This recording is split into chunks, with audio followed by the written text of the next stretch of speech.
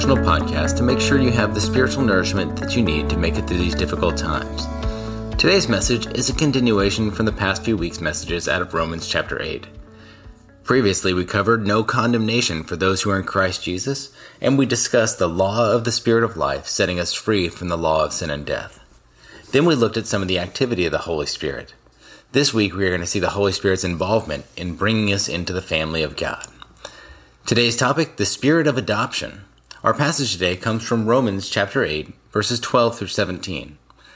Let's go to the scriptures. Verse 12.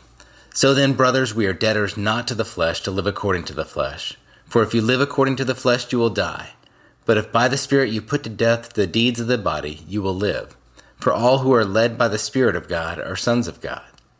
For you did not receive the spirit of slavery to fall back into fear, but you received the spirit of adoption as sons, by whom we cry, Abba, Father. The Spirit himself bears witness with our spirit that we are children of God, and if children, then heirs, heirs of God and fellow heirs with Christ, provided we suffer with him in order that we may also be glorified with him. What does it mean to be adopted? Is this just fanciful language? How does this adoption happen anyway? These are all good questions, and we'll take a look at some of those today. Adoption is the willful decision to bring someone who is not a natural family member into a family with all legal rights and responsibilities of the family. Many of us know people who have decided to adopt children into their families. This may have been to have children they were not able to bear naturally, or done out of love to take in children who otherwise would have been orphaned. Either way, the child or children were alone, defenseless in the world with no one to care for them, and statistically have no hope for a future. In an act of selfless love and at great financial and emotional cost to self, these people stepped in and gave life, hope, and a future to those who previously had none. This adoption is not just poetic language, rather it is exactly what Christ did. Through faith in Christ, we receive the Holy Spirit, called the Spirit of adoption here, and by him we can cry out, Abba, Father. This is the term daddy.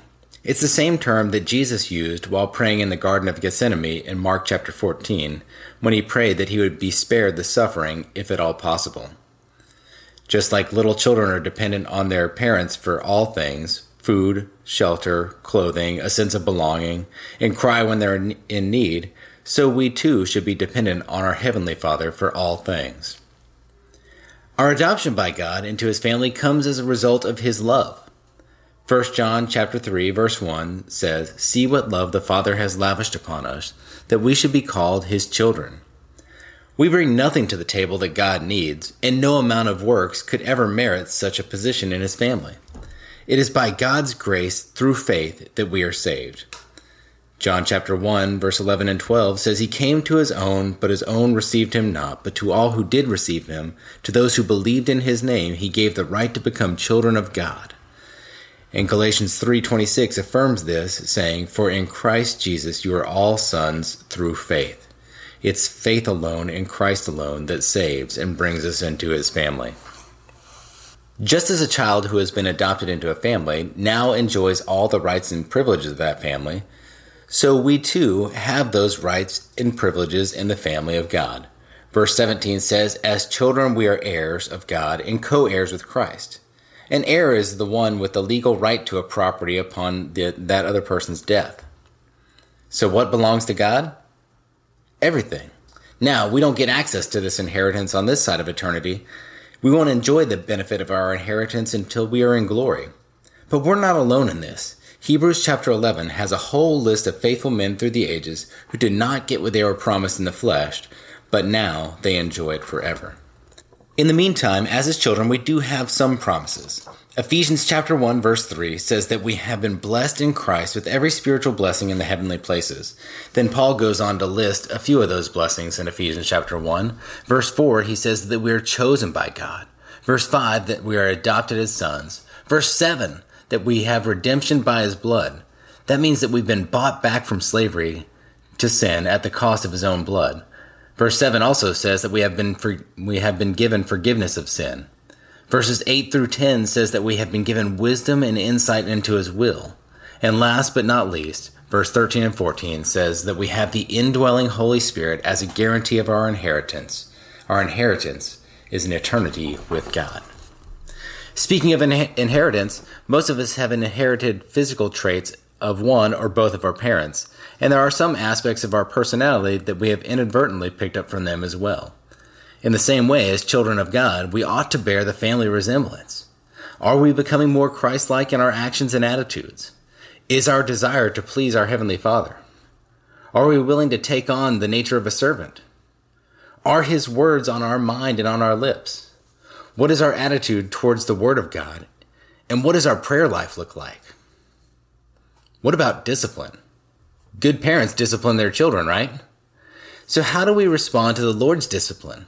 Our Heavenly Father is not waiting like a giant with a hammer ready to come down on us for every act of disobedience, nor is He willing to let us remain the same. Hebrews 12 verse 6 says, "The Lord disciplines the one He loves and chastises every son that He receives." Verse 8 indicates that if we are not receiving discipline, that we may not be His children. However, the discipline of the Lord is for our good, that we may share in His holiness. Verse 11 says, "For the moment discipline seems painful rather than pleasant, but later yields a peaceful fruit of righteousness for those who are trained by it."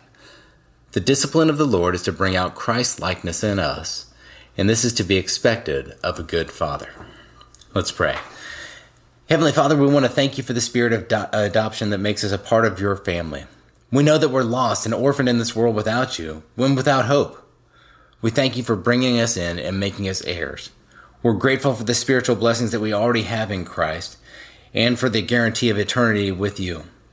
Lord, we ask that You would continue to shape us into the image of Christ. In Jesus' name we pray. Amen. Join us here Monday through Friday for more devotions from the Bible Fellowship Church pastoral staff, and on Sundays for our services streamed live on YouTube or Facebook. You can also join us in person now on Sundays for service at 9 and 11. Please go to our website, www.bfcsebring.com, for the links to services and other resources. Have a blessed day.